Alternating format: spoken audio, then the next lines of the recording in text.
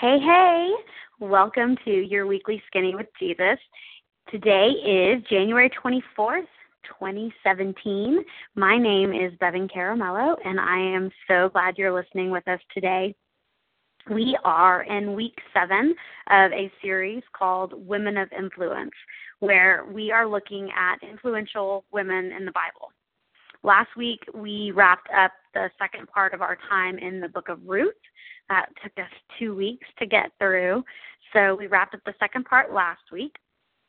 I hope her life kind of started to jump off the pages for you after a couple of weeks looking at her. I hope it jumped out like kind of in a whole new way. I know it did for me. After studying her a little bit further and seeing how much more there was to her story than I had ever realized. If you missed last week's call, or any week for that matter, and you want to go back and get caught up or just listen to calls you may have missed, you can find all of these calls posted under the Files tab of the Weekly Skinny Facebook page. So just search Weekly Skinny in Facebook if you're not already a member of that group page, and add yourself there. All are welcome. It's an open page, so once you're added, I'll approve it, and you'll be able to get to all of the calls very easily. There's also a call graphic in there that you can save to your phone. It makes it it's under the photos. If you just go to photos, it makes it really easy to share this call information with others via text or email. If you think they might want to join us, you can just text them the graphic. So look for that as well. It's purple in the photos on the Weekly Skinny Facebook page. It has the live call-in number on it as well as the playback number. Okay, so the playback stays here for a full week until next week's live call, and on Tuesday at 2 replaces it. Okay, so that's the Weekly Skinny Facebook page, and it's also a great place to post prayer requests. If there's something going on in your life that you need prayer for, please don't hesitate to post it there. And, don't hesitate to comment on each other's posts that you're praying, and ask questions if you want more information, or check back in.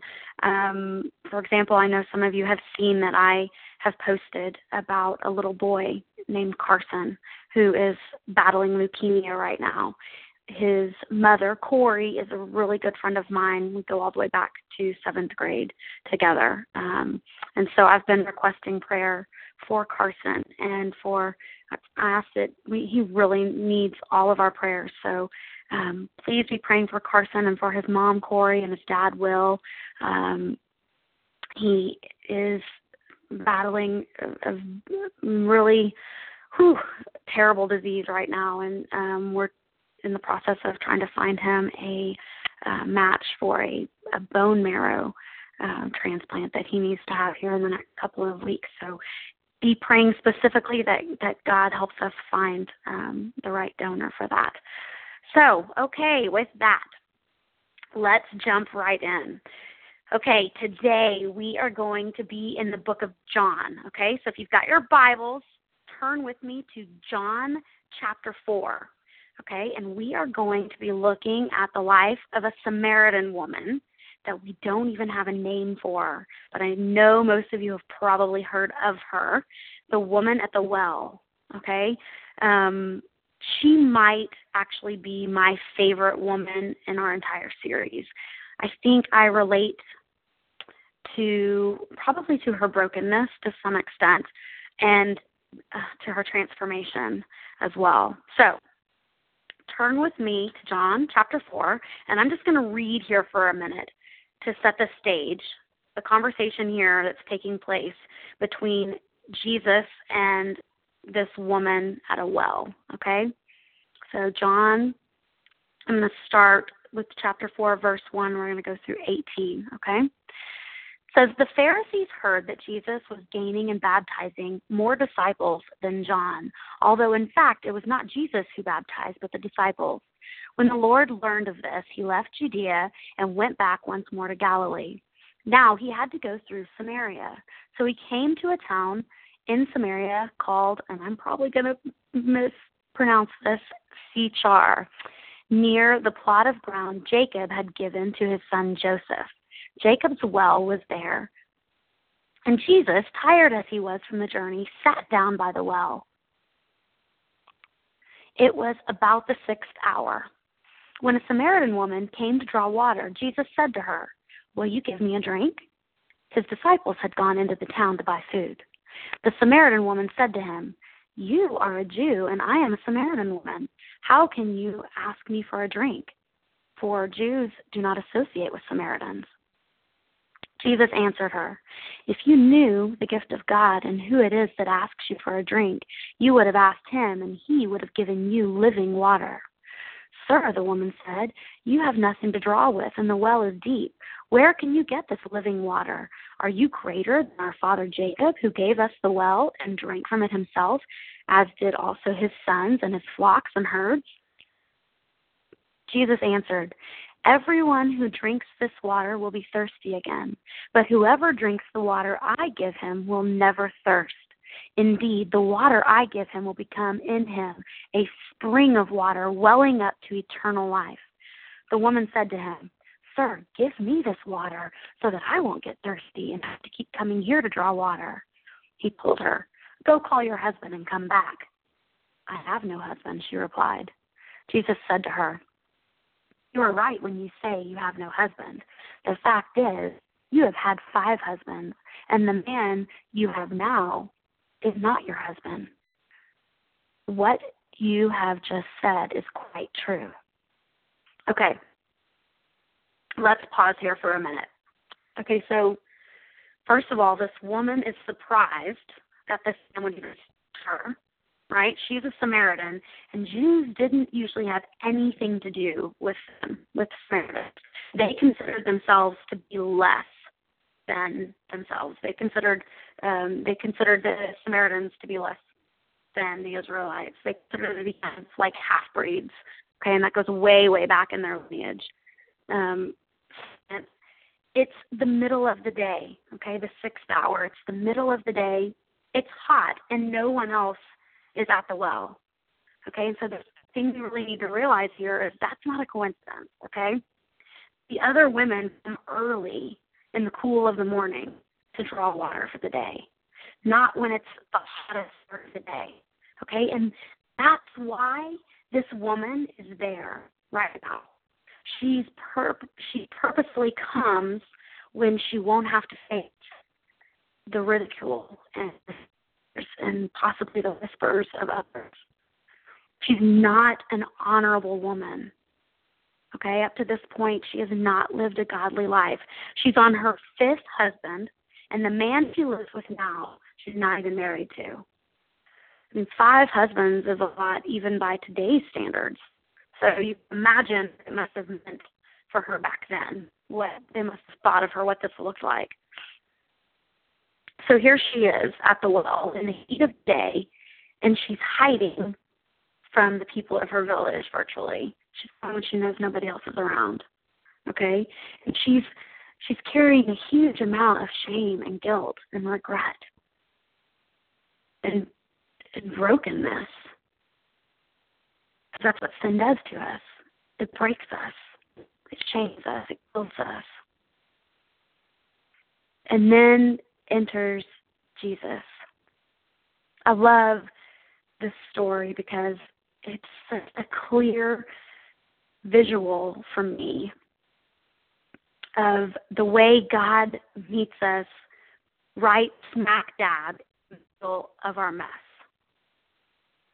This perfect Savior who dives right into our brokenness and offers to heal what no one else can heal. Sometimes offers to heal what nobody else will even touch. To redeem what no one else can redeem. Okay, so pick it up with me right here. Let's start in verse 27. Just then, his disciples returned and were surprised to find him talking with a woman. But no one asked, "What do you want?" or "Why are you talking with her?" Then, leaving her water jar, the woman went back to the town and said to the people, "Come, man who told me everything I ever did. Could this be the..." They came out of the town and made their way toward him. That's verse 30. Okay. Come see a man who told me everything I ever did. I love this verse because right here, we so clearly see this woman's transformation. This woman who was virtually hiding in the heat of the day just a few moments before this at the well during a time when no one else would be there, or so she thought, right?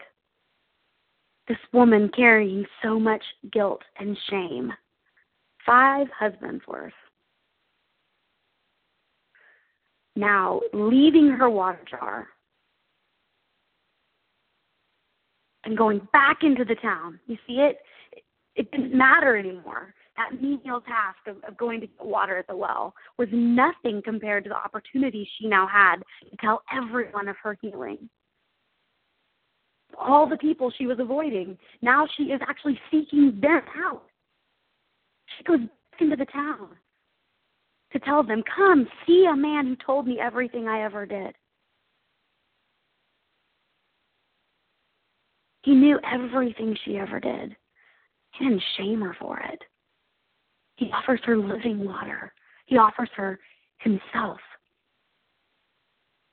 So she goes into the town. She's seeking out the people to tell them that she's met him. Which brings me to our first takeaway for today. So if you're taking notes, number 1, an encounter with Christ should result in a noticeable change in us. She had an encounter with Christ. A noticeable change. Guys, after we meet him, we should be changed. Our lives should start to look differently. Okay, pick it up again with me in verse 39. Many of the Samaritans from that town believed in him because of the woman's testimony. He told me everything I ever did. So when the Samaritans came to him, they urged him to stay with them, and he stayed 2 days. And because of his words, many more became believers. They said to the woman, "We no longer believe just because of what you said. Now we have heard for ourselves, and we know that this man really is the Savior of the world." We know that this man really is the Savior of the world. That's verse 42. Her story pointed others to him. Wow. That is a woman of influence right there. That is the kind of woman I want to be. Healed, redeemed, restored. With a story that points others to Jesus, to my encounter with him. Verse 39 said, many of the Samaritans from that town believed in him because of the woman's testimony. She couldn't stay quiet about what he'd done for her, how he'd changed her, how he'd saved her. So this leads me to our second takeaway for today. Number 2, our faith story is a very personal thing, but it was never meant to be a private thing. Our faith story, your faith story, is It's a very personal thing. It is. It's personal. Talking to other people about their faith can be hard because it's so deep. But it was never meant to be a private thing. How has he changed you? How has he changed your life? Who have you told about it? Okay, so I want you guys to visualize something with me for a minute. I want you to visualize this woman at the well. Close your eyes if you need to. Only instead of walking up to this well with her water jar, she's carrying a backpack of the most terrible sin you can imagine. Guilt, shame, for every sin she's ever committed. She's put a stone in her backpack. And you can imagine it's gotten beyond heavy. She carries it with her, though, everywhere she goes. She never sets it down. Just one stone after another over the years is piled up. It's exhausting. Now, imagine your own backpack of sin, full of stones, pebbles, lies, shame, sexual sin, addiction, infidelity, abuse, rage, abortion, gossip, overspending, hate. What's in your backpack? Unforgiveness,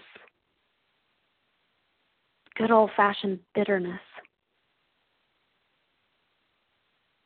How heavy is the backpack you're carrying?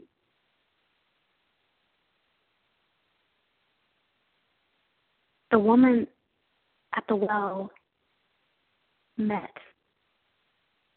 her Jesus. He took her backpack.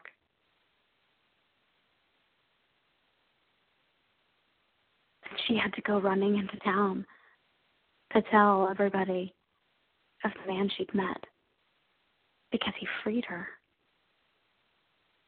She laid it down, and just like that, he freed her from all of it. Do we get just how easy it is to set our backpacks down at Jesus' feet?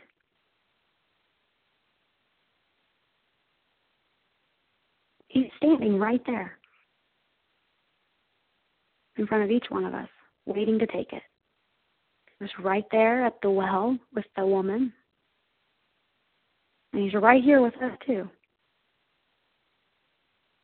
Forgiveness is waiting for each of us. If we'll just set it down. All we have to do is ask for it.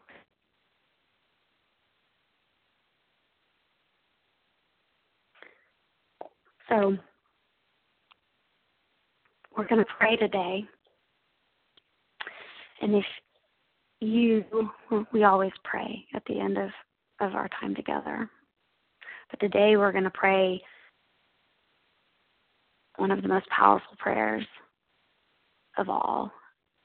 And it's the prayer of forgiveness. The prayer where we ask him to take it. And if you already know Jesus as your Lord and Savior, We've already experienced the freedom of him taking away your sin, the sin that he carries because of his death on the cross. He took the sin of the world on his shoulders in that moment. But if you've never prayed this prayer before, I just encourage you today to ask him to take it and to let him change you, to let this prayer change you, to let this moment change you. Because once you know him as Savior, you're changed. All right, bow with me. Father God, we just come before you today, and we acknowledge, Lord, our sin and our brokenness and our need for a Savior. And we just thank you, Lord, that in the middle of our brokenness, in the middle of our sin, you sent your Son to die on a cross for each of us so that we could be reconciled back to you, so that we could know you and have a relationship with you. Thank you, Lord, that you don't tell us we have to figure it all out and get it all straight and come before you perfectly. But just like the woman at the well, you meet us right where we are in the middle of our sin. And you love us in spite of ourselves. Father God, I pray that you would forgive me for the moments that I chase after anything that is not of you. Change us, Father, from the inside out. Mold us more and more into the image of your Son. Thank you for your perfect healing. Thank you for your perfect Son, your perfect plan of redemption, and your perfect sacrifice. Father God, I also just take this time to lift Son to you.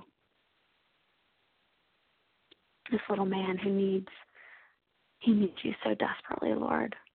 We need a miracle. And so we come to you today boldly asking you to step in and intercede and in the words of one of my sons, Cruz, just cancel the cancer, Lord. Heal this child. Heal your child. Father God, I thank you for this time together. I thank you for each person on this call. It's in Jesus' name we pray. Amen. Well, thank you so much for being here with us this afternoon. I'm so glad that you tuned in today. We will be right back here talking about another woman of influence next week, Tuesday at 2. Until then, God bless you and yours. Bye for now.